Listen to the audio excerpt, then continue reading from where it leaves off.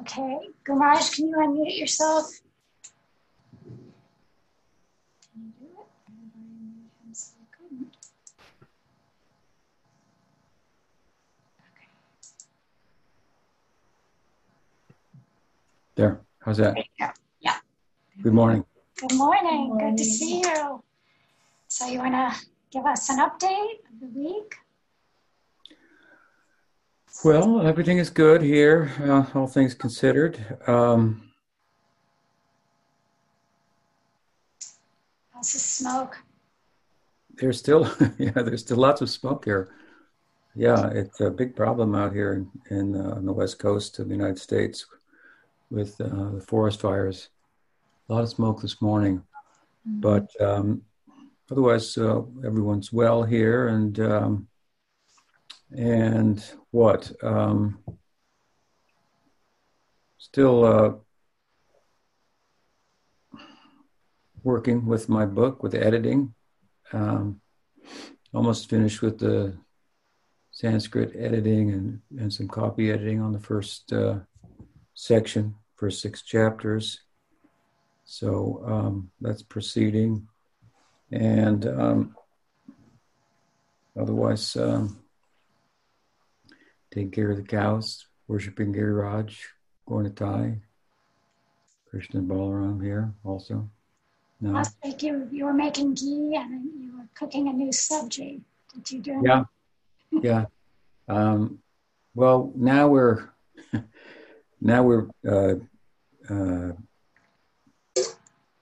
planning out a cheese cave. We've got so much milk here. cheese cake? Wow. So Brindharanya has been, looking into the different cheeses and so forth, and it's quite a precise science to get it right.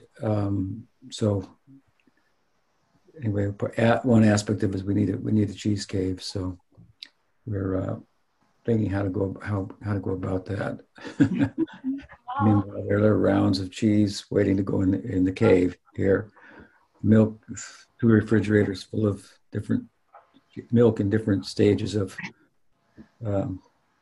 development, burfi and yogurt and curd and so forth. So send some of it here.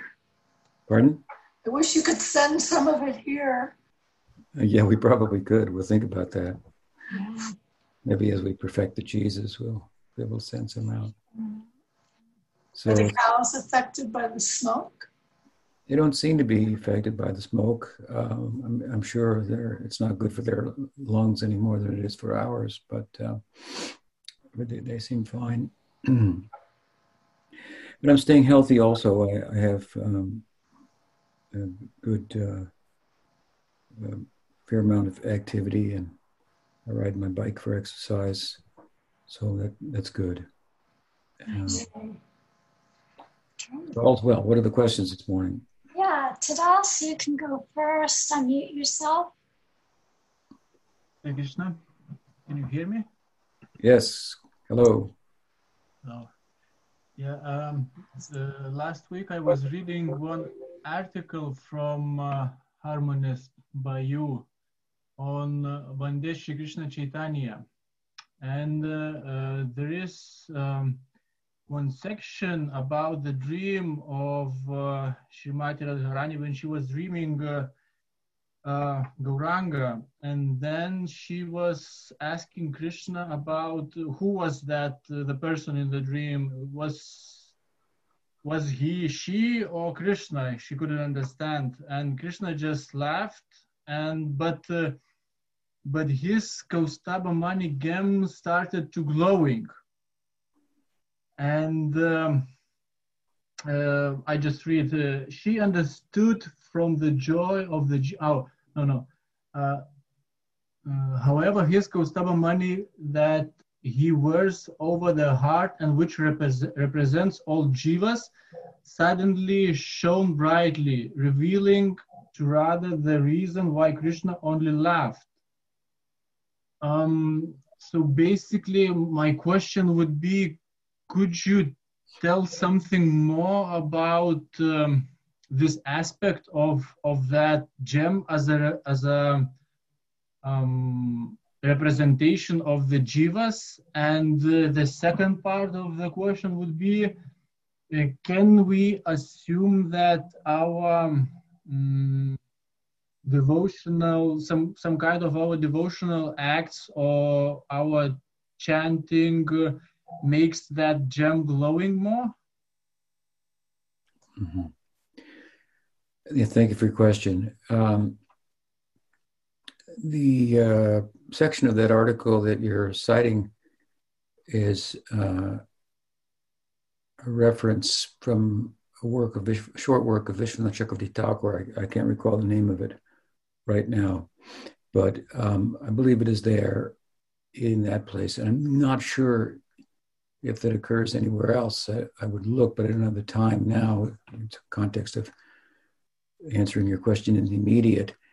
Look as to whether that is referenced as such anywhere else. That is to say, that the gem, the Kaustubha Mani,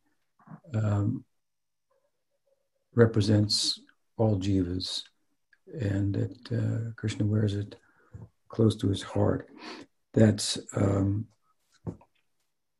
again. I know that Vishwanath Chakravarti Thakur has made that comment, and the dream Leela that's being referred to there is also from a work of his. Again, the name of which I forget. But I don't know of anything else offhand, as I'm saying, that further describes the Kaustubha Mani in that way, and it may be described in other ways, in other places as well. The context here, of course, is Radharani dreaming and envisioning Krishna as Gaura Krishna. And in that particular Leela, of course, Chaitanya Mahaprabhu is the embodiment of Krishna in the mood of Radha. Radha is sometimes referred to as the compassionate nature of Krishna, and he is tendering, to the world with the dissemination of the gift of Braj Bhakti, and he has been described by others as most magnanimous, most compassionate, and so forth. There is the argument, of course, that Krishna's compassion, which is one of his transcendental qualities, extends only to his devotees because he only lives within the circle of his Swarup Shakti. His Leela is conducted only within the influence and the circle of his Swarup Shakti, not outside of it. We find ourselves, conditioned souls, outside of it. So his compassion doesn't extend in the immediate to that beyond those limits, because he doesn't go beyond those limits. But nonetheless, of course, his devotees do, and so they're considered his Kripa Shakti. Bhakti goes to them, even though Krishna doesn't. And then when Bhakti goes there, Krishna has to go there. But in the case of Chaitanya Mahaprabhu, of course, he's Krishna, but he's Krishna in the mood of a devotee. So there's a compassionate side to him that's emphasized. And we find him even in Chaitanya Charitamrita expressing compassion for the Bada Jivas, even in the forms of trees and other lower forms of life, less complex forms of life. And he ponders or expresses concern whether his method of Nam Sankirtan, will be sufficient to deliver them. So he's expressing compassion for them. Of course, Haridas responds, you shouldn't worry about that when you chant. And you hear the echo, that's not really an echo, that's the non-moving living entities chanting back. So the implication being they're also going to be benefited. So the idea here that I'm emphasizing is that we do see extraordinary compassion in Chaitanya Mahaprabhu. And this Leela that Radha is experiencing in a dream, being about that Krishna in this compassionate form, assuming her own nature, she's the compassionate nature of Krishna, and so forth. In that context, then there's this reference to the Kastubamani representing all jewels. I don't know if it's said so anywhere else, but I think suffice to say that there's evidence from the way I'm speaking about it in support of the idea that that the jewel, resting as it does over Krishna's heart, represents all jivas. What else can we say about it? I really don't have any other references to support that or extend the understanding, whether or not there's a glow brighter is your second question when devotees take up devotional service. Well, Krishna has, of course, unlimited capacity to enjoy and accept service. But that said, the nature of prema, while it is ever increasing, it's full, I should say, but ever increasing at the same time. So I suppose you could say that the more, the merrier, and perhaps it shines brighter. But these are only poetic ways of speaking about the fact that Krishna has a compassionate heart, really, and in the form of Chaitanya Mahaprabhu, it's extended.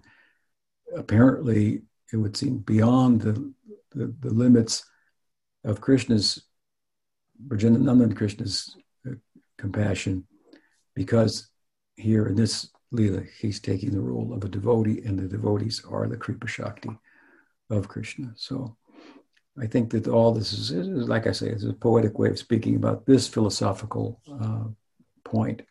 And so we get encouraged by this, that the jivas like ourselves are not outside of the concern and compassionate heart of Krishna. Does that help? Yeah. So it wouldn't be an offense to meditate on that glowing gem while you chant japa. No, it wouldn't be offense to think about any of Krishna's ornaments while chanting. And there's probably some other book that speaks about somebody who's personified form of the Kastubamani. And when the Ramanuja Sampradaya, the different weapons of Vishnu are all personified as the alwars. So there are many different angles of vision on, and as long as they fit within the parameters of the tattva, they have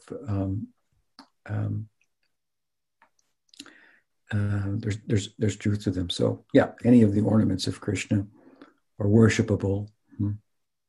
Yeah. Oh. Thank you very much. Hare Krishna. Hare Krishna.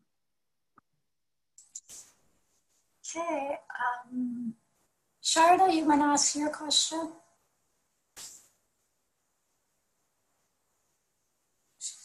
Pranams, Maharaj. Right. I was reading Hare Krishna. I was reading with relish last night the Shishashtakam, and I need to make. It might be a stupid question, but I might like to clarify in my mind about the progression. You have Ruchi and Ishta and these stages. Now, if there is a soul that, if by the mercy of Krishna is born, a jiva is born into any planet, who is at a different stage, not at the beginning, is that possible? And can we say that they are not conditioned souls, that they are something higher? Or can we say anything about that type of jiva who is born and appears to then be in, say, the middle stage, already has taste for Namasankirtan? Can you elaborate on a being like that? What they would be like? Well, there's an important point regarding bhakti. In contrast to karma or jnana as paths or yoga, karma tends to be more of a path of material acquisition. And we know that the results of karma, the fruits, are temporary. right? Mm. So you could get Yeah. good karma and a good result from doing a good deed, but that good karma and the reward, so to speak, will expire at a certain point. So the results Yeah. within the karma mark are temporary, and karma is governed by the Rajaguna. Now, if you go from karma to jnana and yoga, these are governed by sattva. And Right. so their pursuit is knowledge rather than things. And knowledge requires giving up things because attachment is ignorance and the cause of suffering. But yoga and jnana are governed by sattva. The symptom of sattva is jnana, knowledge, and corresponding attachment. But still, that's within the gunas. So you have Rajaguna governing karma, Sattva guna governing jnana and yoga, and the knowledge that's derived from those practices. Now, bhakti is nirguna, because bhakti is that which makes the spiritual world go round. Radharani is sometimes referred to as Bhakti Devi, so the goddess of bhakti, and she's Krishna's dancing teacher, teaching him how to dance. So, because bhakti is nirguna, the results that we acquire by engaging in bhakti are not temporary. Right. Therefore, if we progress to a certain stage, let's say we progress to nishta, and we leave the world, then we will take birth again, and we'll pick up at the stage of nishta. So sometimes we find souls like this that seem to hit the ground running, so to speak, with regard to spiritual interest, and they seem to progress more quickly. What will happen in that instance is, for the most part, they will when they take birth in this world again, and take up bhakti, they'll go through the first stages very, very quickly, Right. and then come to the stage where they left off, and then the work begins again. Right. So Right. So there's not a requirement for them to go to some other loka, so to speak, and earth is most conducive, for that matter, for bhakti.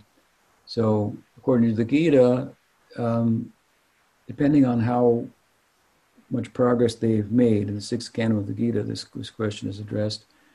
If they aren't successful, they can go to a celestial realm and stay there for some time, and then they'll take birth on earth and pick up where they left off. Right. So the interesting thing there, of course, is that they can go to a celestial realm by doing bhakti imperfectly, which you could only get to through karma by doing it perfectly. Right. By doing the karma perfectly right, you can get the corresponding result. By doing bhakti imperfectly, you can get the perfection of the karma mark, and then take birth again on earth in a pious family, suitable for bhakti. And the Gita goes on to say that if one is more advanced but doesn't perfect himself or herself, they'll take birth in a Vaishnava family or a family of transcendentalists. And then they pick up where they left off. In other words, the yoga, the bhakti samskars that they've acquired, they'll be there as a favorable wind to carry them. Yeah. Some of the results that we will derive from bhakti also won't come immediately. So they'll be there and accrue, they'll be there in the next life. So you pick up, so to speak, where you left off. So some souls may seem very advanced, and therefore we determine, they practiced bhakti in the previous lives they've acquired. What I'm trying to acquire in this life, in their previous life. Does that help? Yeah, that helps. And you're saying that this earth is more conducive for bhakti, cultivating bhakti, this earth, rather than other planets. Is that right?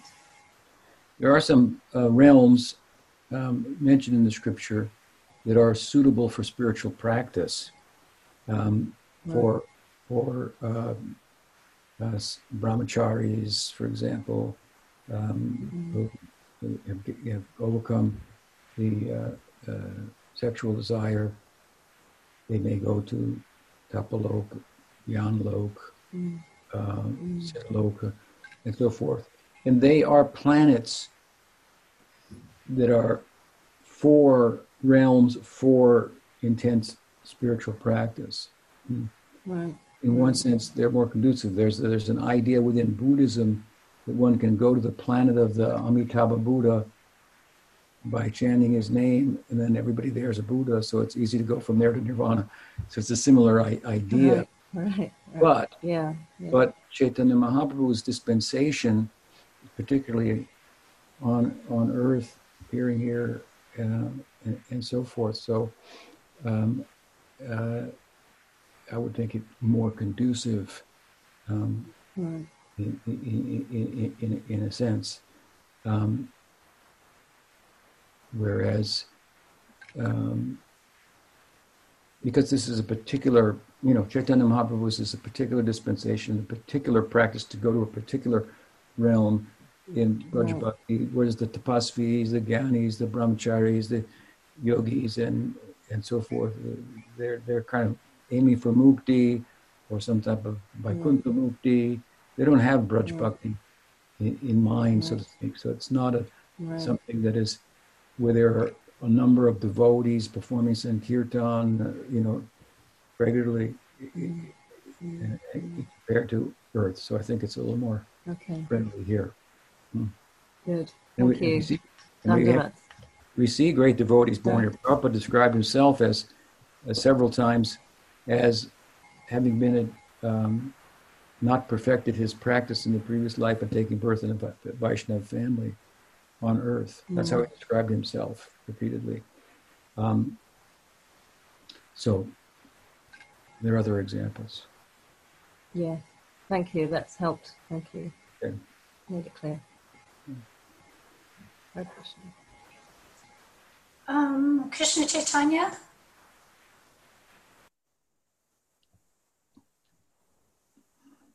Hare Krishna. Haribol. Haribol. I have, as often, this question may be kind of jumbled, but I'll just throw this out there that I'm wondering about. It has to do with the prakat and aprakat leelas. And I was just thinking, I know, for instance, in your upcoming book, you have a section that kind of talks about the prakat leela and a section that talks about the daily leela. And we sing the song, the Gora Asta, that song, but also a way into the Gora Leela is said to be the Madhya Leela, which is a Prakat Leela. And I'm just wondering, as far as like maybe different functions that becoming familiar with these, either the daily and or Prakat Leela may play in the devotees' lives at different stages, like I guess sadhakas, for instance, and or it's talked about that I guess a goal is to be born into the Prakat Leela. And just to add on to that, is really the Prakat and Aprakat Leelas different Leelas or just different aspects of the eternal inconceivable Leela? Well, the Aprakat Leela means it's the invisible Leela, and the Prakat Leela means where it becomes visible to everybody in some respects. Of course, you have to have the right eyes to see it properly, but even if you see Krishna improperly, you're seeing him in the Prakat Leela in ways that you cannot see him in his Aprakat Leela. So the Prakat Leela is a special dispensation, manifest Leela within the world, for the jivas and for the sadhakas who Krishna cannot, who are advanced enough that Krishna can't bear their separation anymore. So he appears for them to collect them up, so to speak.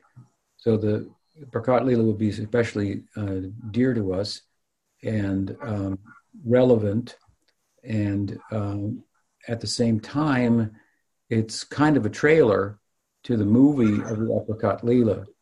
So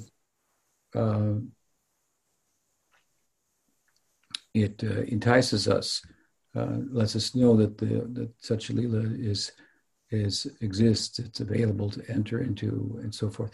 And as you say, it becomes an entry point, the principal portal into the Aprakat Leela. it's not necessarily the only portal, because we see in the example of Brihad Bhagavatamrita, Gopakumar tells his story of how he entered the Aprakat Lila in Goloka, and he didn't take birth in the Prakat Lila, but he was living in Braj, and there he envisioned the Lila, which is going on invisibly in Vrindavan, even when Krishna's Prakat Lila is not manifest. Krishna's Lila may be manifest in another universe. One could be living in Braj in this universe, like now. The Prakat Lila is not manifest here, but invisibly within Braj, that Lila is not the Prakat Lila, but the Aprakat Lila is going on. So one can gain a glimpse of it through bhajan. In Vrindavan in particular, there are certain features about the Dham on earth that can be seen with the right eyes, devotional eyes, that are described in the different Puranas and so forth. So it's a special sacred geographical location that transcends geographical boundaries, even while it appears to fit within them.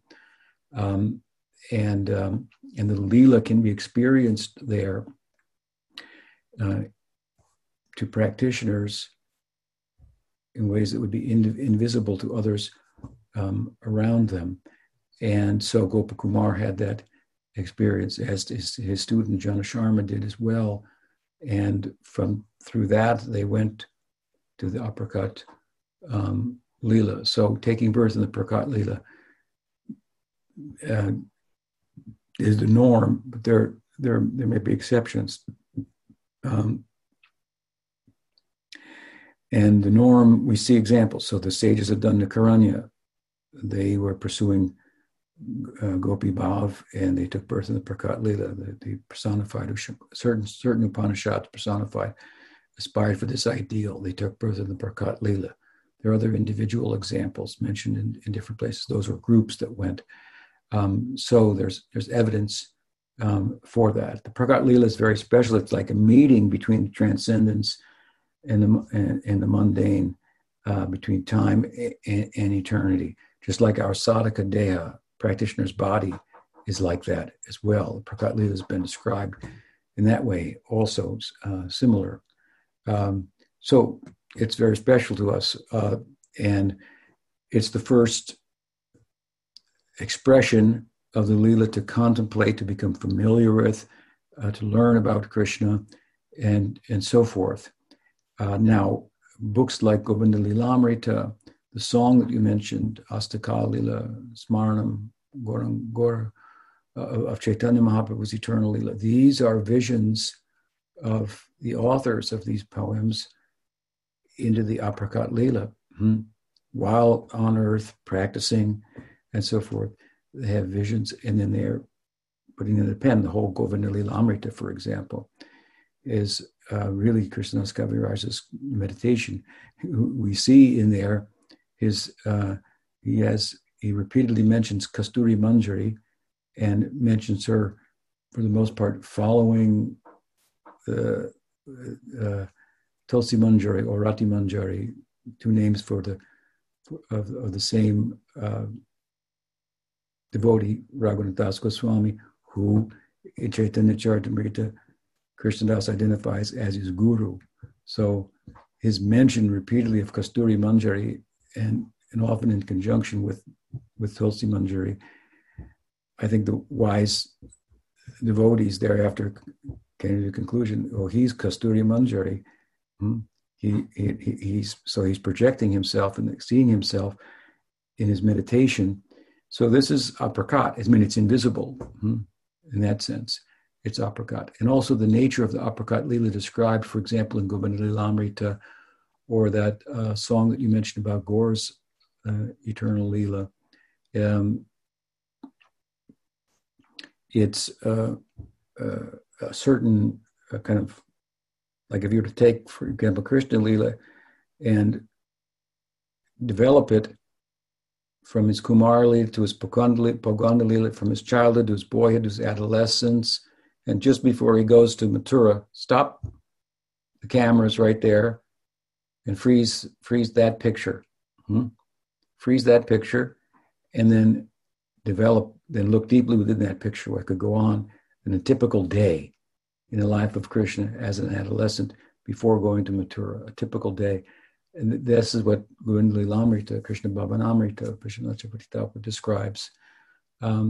So that is really, I would look at that as a meditation on the apricot lila, because it's not something that's recorded, for example, in the Bhagavatam as the prakat lila. It doesn't contain elements of the prakat lila like slaying different demons and so forth, which is more characteristic of the apricot lila. There's no separation like we find in the apricot lila, where Krishna goes away to Mathura and Dwarka for a long time. So the apricot lila is characterized by union. The prakat lila is characterized more by separation. So these songs, these poems, and texts and so forth, these are kind of a meditation on the apricot lila. Now, when one becomes familiar with the prakat lila, then, as I say, that's a good beginning. Then, in due course, as one's ability to practice, one's eligibility increases, one's adhikar, and particularly with regard to smaranam, then the apricot lila becomes more relevant, because in the meditation, one will meditate following the lead of these types of texts and so forth. Now, the interesting thing, of course, is that preoccupation where one starts to meditatively project one's self in a siddharupa into the lila, into the apricot lila, results ultimately in taking birth, for the most part, in the prakat lila, right? But the purpose of that is to acquire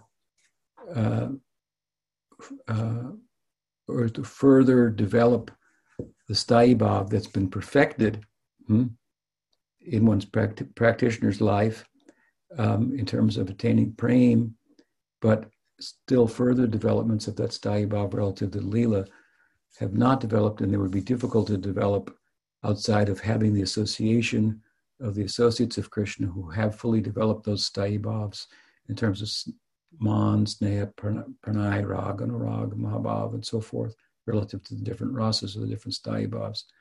And so by the hands-on association there, one qualifies oneself by developing further his or her sthayi bhav, and then go to the apricot lila once and for all. So there's an initial familiarity with the prakat lila, leads to a familiarity with the apricot lila, leads typically to taking birth in the prakat lila, leads to entering into the apricot lila, and never returning from there. That's typically the progression, and so there's this kind of hard form of the apricot lila, goloka, right? And there's like a softer form of it where it manifests to devotees, for example, practitioners doing their practice in Braj. Or if they can't live in Vrindavan, they could live there in their mind, and they could set up a temple at Madhuvan and take a stone from Govardhan and place it there, and so forth. And then this is an extended way of living in Vrindavan, which is powerful, a powerful form of very powerful anga of bhakti. And so the result of it is, one of the results of it is that one can have glimpses of the lila, the invisible apricot lila. So that would be different. Those visions are different than the prakat lila, which is a particular manifestation of the lila on earth. Krishna actually comes and taking birth. If in my meditation I experience Krishna lila, I'm not entering the prakat lila. I'm experiencing the prakat lila. So it has a way of expressing itself as well in this world, and particularly in relation to the Dham and the idea of living there and living in that consciousness. And again, but those visions typically and absorption would lead to taking birth in the Prakat Lila. Although as again, the exception is there. For Gopakumar, he went directly to the Prakat Lila. So that's also possible. But the argument of Vishwanath Chakravarti Thakur is that it's practically impossible to develop this intensification of the Sthayi Bhav without a hands-on association of those who are so developed.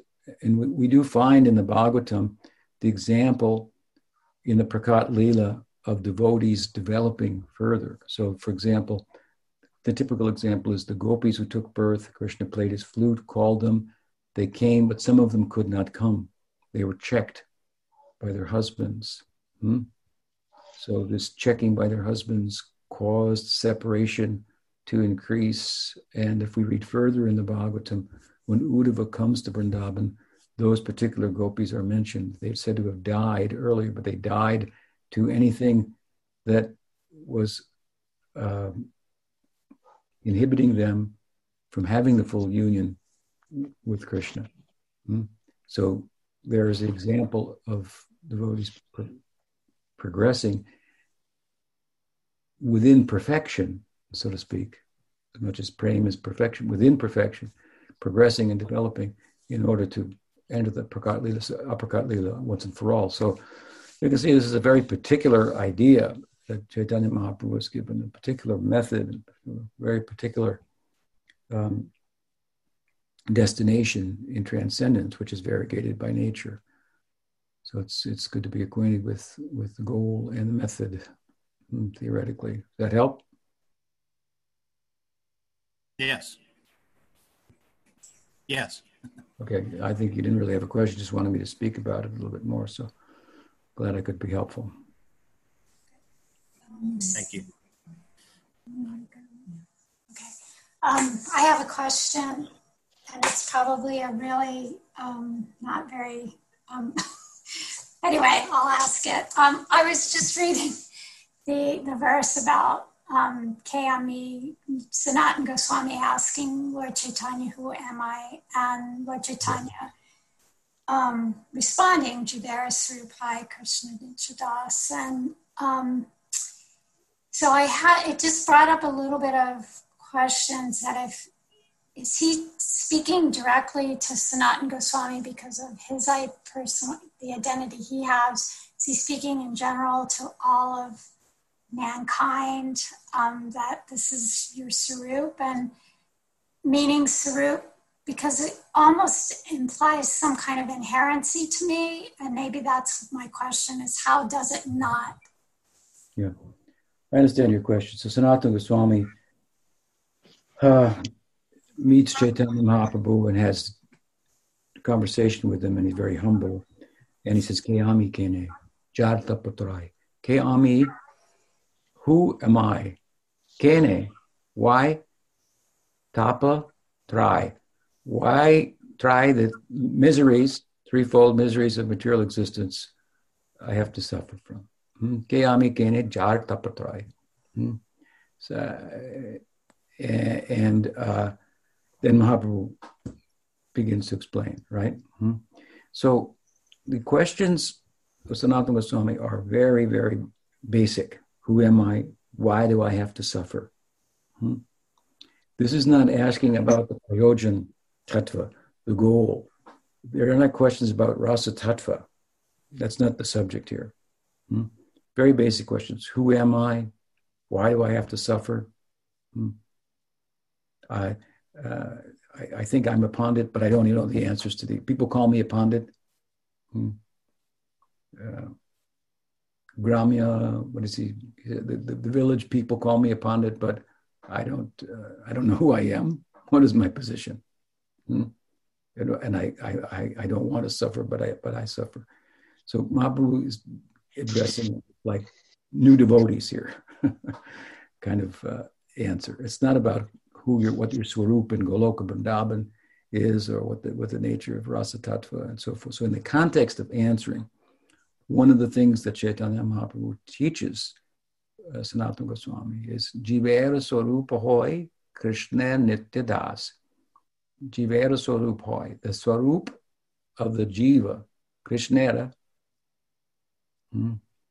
jivera, of the jiva, his nature, Swarup, Nitya, Krishna, Das, is eternally subordinate, it means, to Krishna. Das means servant. So what Chaitanya Mahaprabhu was explaining is the nature of the jiva. Krishna is the enjoyer. The jiva is the servant. There's a difference between the two. The jiva and Brahman are not one in all respects. For example, as Mayavad teaches, jiva is Brahman. No, he's saying there's a difference. Who are you? You're a jiva. And the jiva is different from Bhagawan. Bhagawan doesn't suffer from the threefold miseries. Even if he comes to this world, he comes within the orbit of his Swarup Shakti. He's not he has no ignorance, therefore he has no suffering. Ignorance being attachment, which causes suffering. But you're a jiva. The jiva is different from Bhagawan.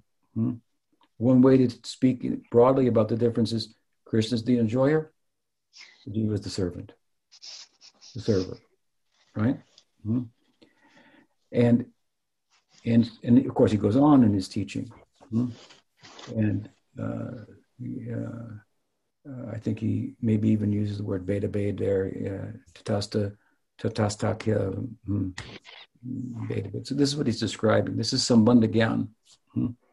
This is not like a discourse on prayojan tattva, even on bhakti, abhideya as the means, but sambandha gyan. And he's basically saying, again, the nature of the jiva is subordinate to Krishna. Sometimes we say, Krishna is the supreme enjoyer, Ekala Ishwar Krishna, Ar Sabritya. Ekala Ishwar Krishna. There's only one Krishna, who's the one Ishwar, that's Krishna. Ar Sabritya. Sab-Britya. Everyone else is Britya, servant. Does that mean everyone is in Dasya Rasa? It's not dealing with that subject. That's another thing.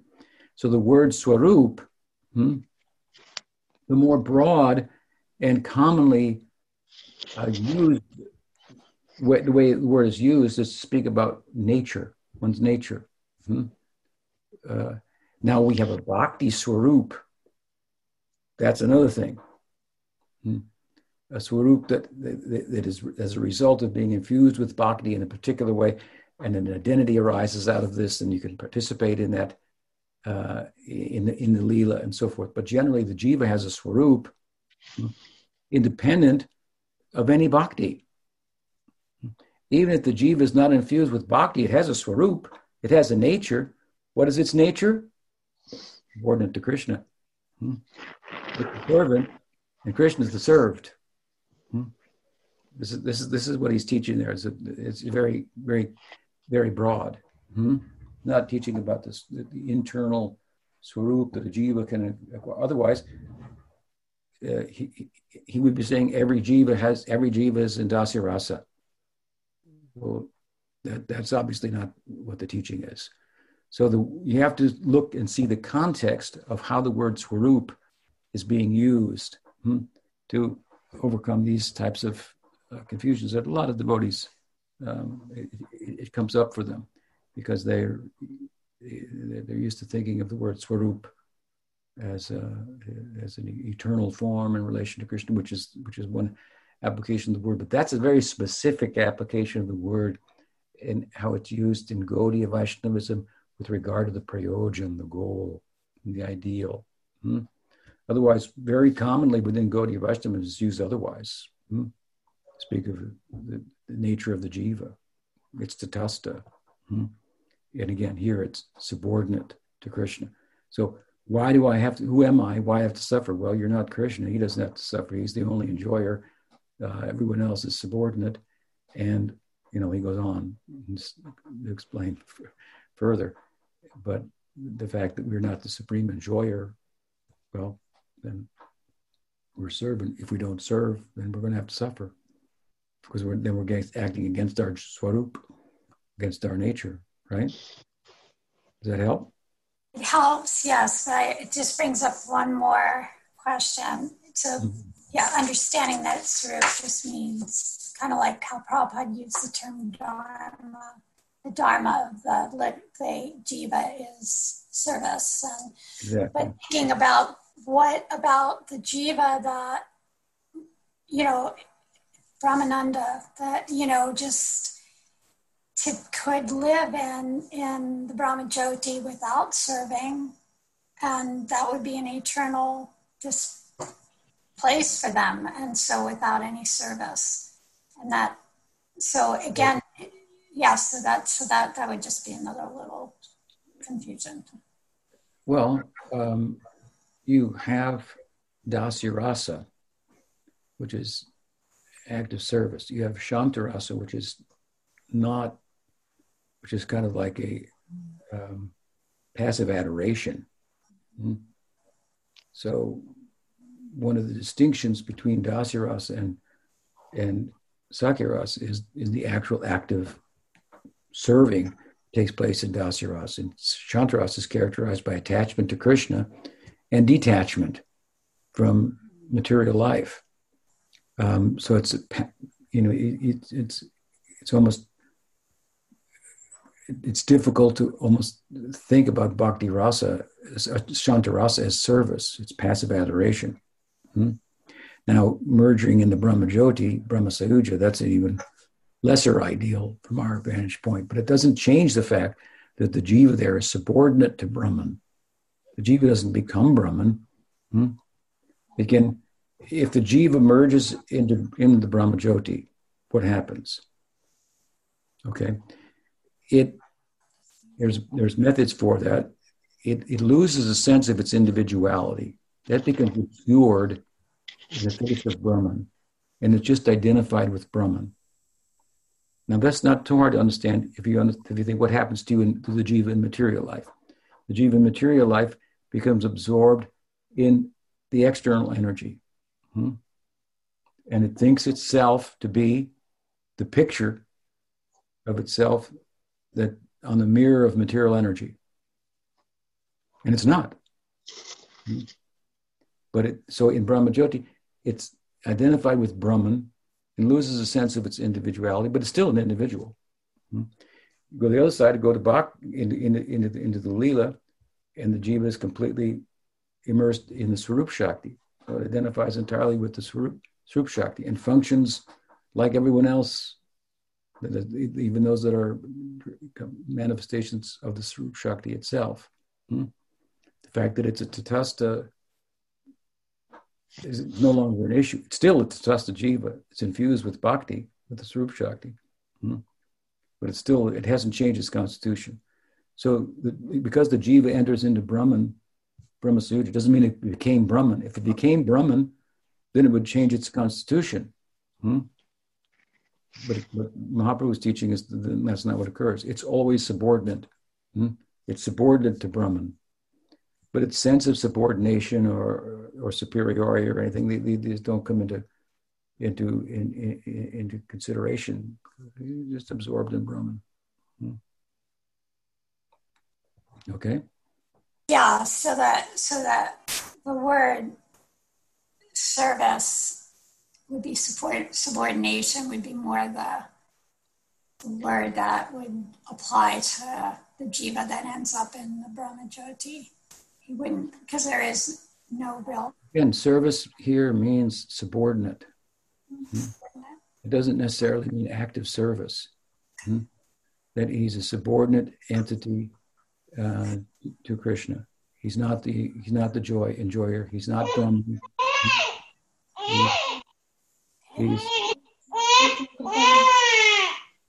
Hold on. Let me just mute everybody. Yeah, maybe he did. Okay. He's constitutionally a servant. I mean, you can say he ornaments Brahman. So that's his service. Ornamenting Brahman.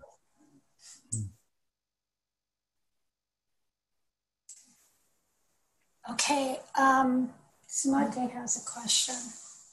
Okay. I have two unrelated questions. One related to Archana's question. Once somebody does merge into the Brahma Jyoti, is that an eternal position? Or I kind of remember hearing that Prabhupada said one may become bored in that situation and come back to the material Yeah, realm. there's no question of coming back because it's mukti. So mukti means liberated, and it's a form of perfection.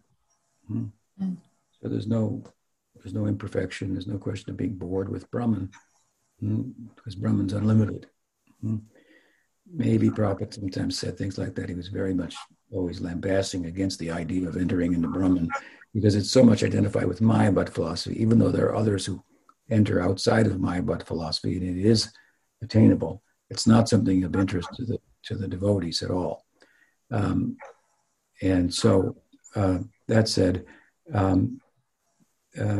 there is the possibility, and there are verses to this effect, that in this body, a jnani, for example, who attains the stage of jivan mukta, so he's liberated in this body, it means is all this karma that was waiting to manifest as prarabdha has all been destroyed. And the prarabdha karma is remaining and it's playing itself out. And he's just waiting for that to finish, and then he enters into Brahma Sahuja. So that's the penultimate stage before the final stage of perfection. And from that stage, which is, again, it's a form of mukti, kind of, he can fall down. There are verses like this in Bhagavatam. Arikachena paramapadam tadapatanti adho nadata yushmadangraya avishuddhabudaya vimuktamanina. He thinks he's liberated, but because he offends bhakti, it says, he falls down. Now, there's no opportunity to offend bhakti when you're merged in the Brahma Jyoti. There's no activity going on there. Just this pulsating, I am.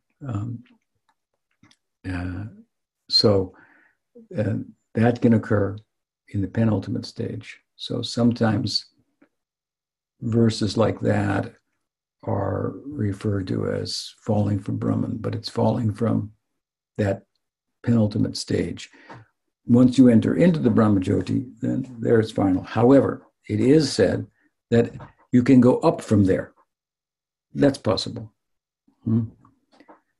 Now, even when it said you can go up from there, for the most part, that refers to from the stage of the Jivan Mukta. So let's say a Jivan Mukta comes in touch with a powerful devotee.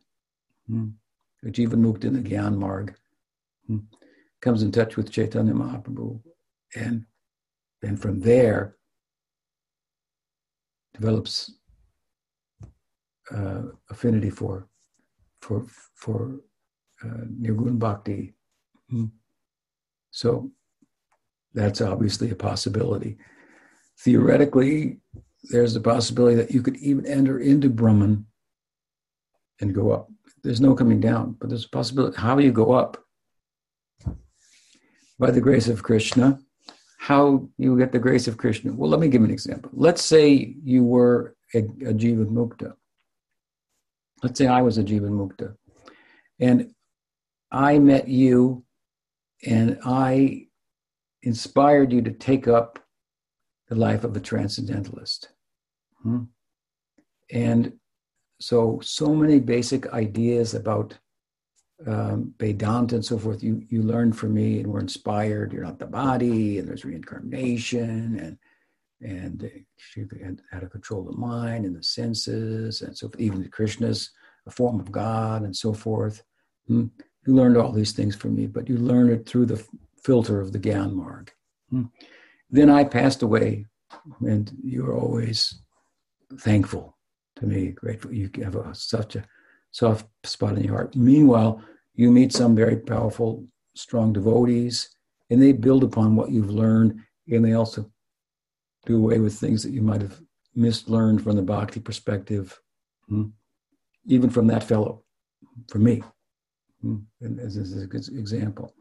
So you become a devotee of Chaitanya Mahaprabhu, and you become advanced, and you have some affinity for me because I helped you in the beginning. So Krishna plucks me out of the Brahmajyoti and takes me to, by your grace, it's possible. How Krishna will know about that jiva and why would he liberate him? Well, his devotee has some affinity for him. There's a psychology of love. If you care for somebody, and Krishna cares about you, then those that you care about, Krishna will also care about. Naturally, you will go to them. Go to your relatives, even friends, and so forth. In some respect, it'll be good for them. Good for everyone you know and like. It'll be good for you. Good for them. If you become the more you become a devotee. So similarly for that guru who entered into Brahman, you can deliver him. And when he ends up in Goloka, you'll be touching his feet, worshiping him. Okay, thank you. My other question is, I was listening to your lecture about I think it was the cleansing of the Gundicha temple.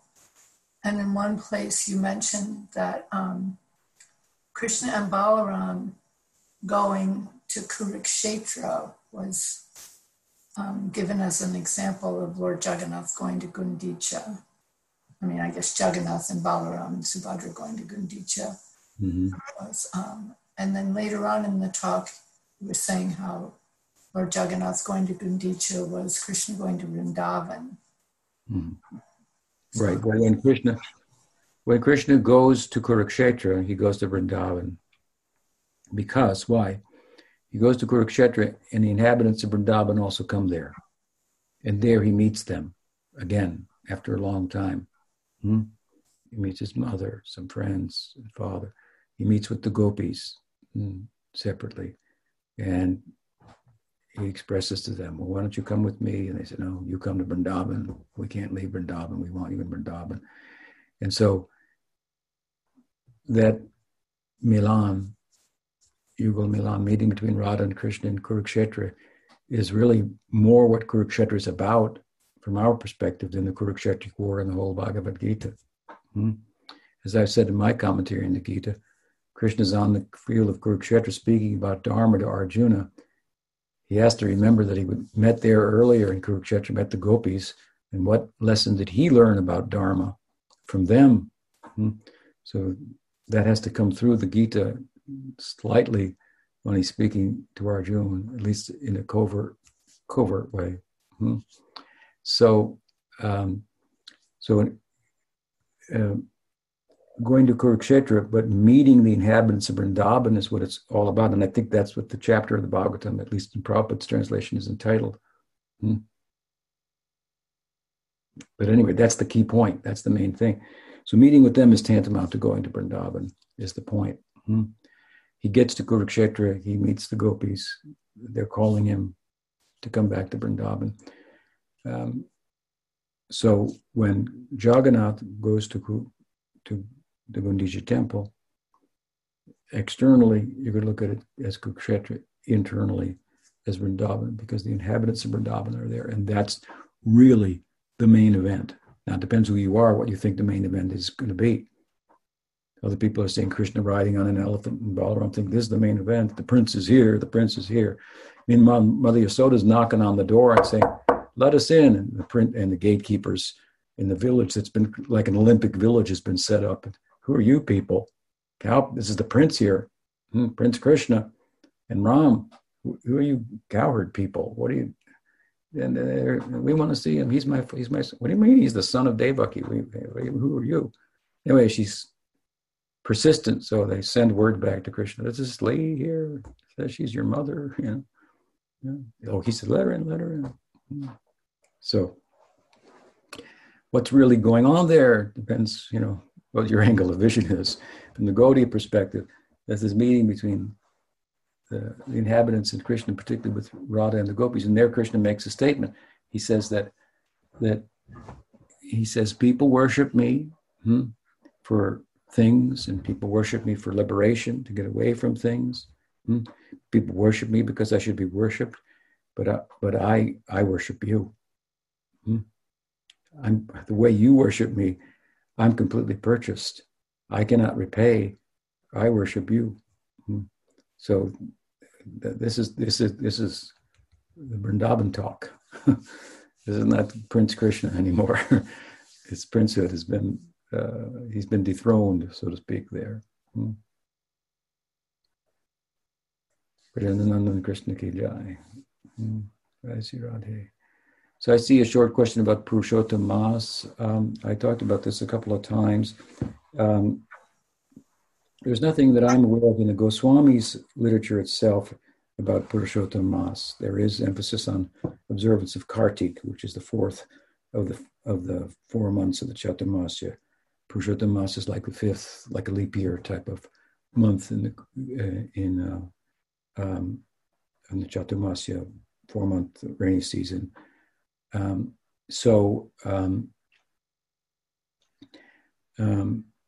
That said, Bhakti Vinod has written about it and the virtues of it, and he quoted from, I think, the maybe Brihad Naradiya Purana statements of Krishna there. But some of the statements there, they contradict some of the statements of the Goswamis. There it said, well, the only transcendental month is Purushottam Masa. All the others only have material results by observing the vows connected with them, which certainly wouldn't be the case for Kartik Mas, the month of Kartik.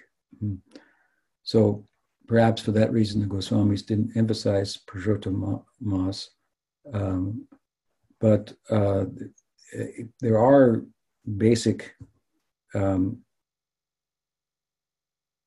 statements about the observance, the virtues of it, and largely in connection with Krishna Bhakti. So it's a way in which the scriptures have taken an opportunity to encourage ordinary people to practice Krishna Bhakti in the Purushottam Mas, or for devotees to increase their devotion. There are statements like during the Purushottam Mas, you have to give 14 cakes of ghee and a gold ring to a qualified Brahmin. Otherwise, everything else you've done through all the other 12 months is useless. Obviously, that doesn't pertain to devotees. So a lot of these kind of statements are to get people, give them a reason beyond the so many reasons that are already there that are good for doing bhakti. Another reason to do bhakti, do it this 1 month anyway, and then if you can't do it all the month, do this 1 month, and then then some devotees have taken it in such a way as to be an opportunity to increase the devotion and get more benefit. But whenever you increase your donation, your devotion, you're going to get more benefit from it. Whether particular times are conducive to that, perhaps, and this is the way that month is talked about. So increase your hearing and chanting for the month of Purushottam, no harm. But if you don't, you're already hearing and chanting, you're already doing what the month prescribes, among other things. And so, I mentioned before, my Guru Maharaj never mentioned it. Sridhar Maharaj never mentioned it to us. It's not mentioned by the Goswamis. There are a couple of verses, I think, in the Hari Bhakti Vilas, but the one I mentioned about like giving away so much ghee to a Brahmin and so forth. So, Purushottam Mas ki jai. All right, so let's see. Since somebody has written here, here's an interesting quote. I think it's Padmanabha's. Yes.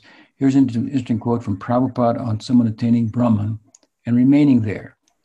He says, since the Lord is very kind to everyone, the impersonalists who accept bhakti as a means of merging in the existence of the Lord and his impersonal Brahmajyoti are also awarded their desired destination. Therefore, Krishna is very kind. He gives them. Yeah. Do they have that kind of samskar from those kind of sadhus who have that ideal? Then that's And that's a powerful ideal. The mukshatva, the desire for that kind of mukti, has to be stronger than all material desires. So it's a very strong desire that's cultivated. It's difficult to counteract that. To be a very powerful devotee to convert someone like that, who's cultivating mukshatva, the desire to emerge into Brahman, and in retiring material desires for that aim, and sleeping on a bed of nails. So difficult to convert them. If they want to go there, they can go. It's a liberated form.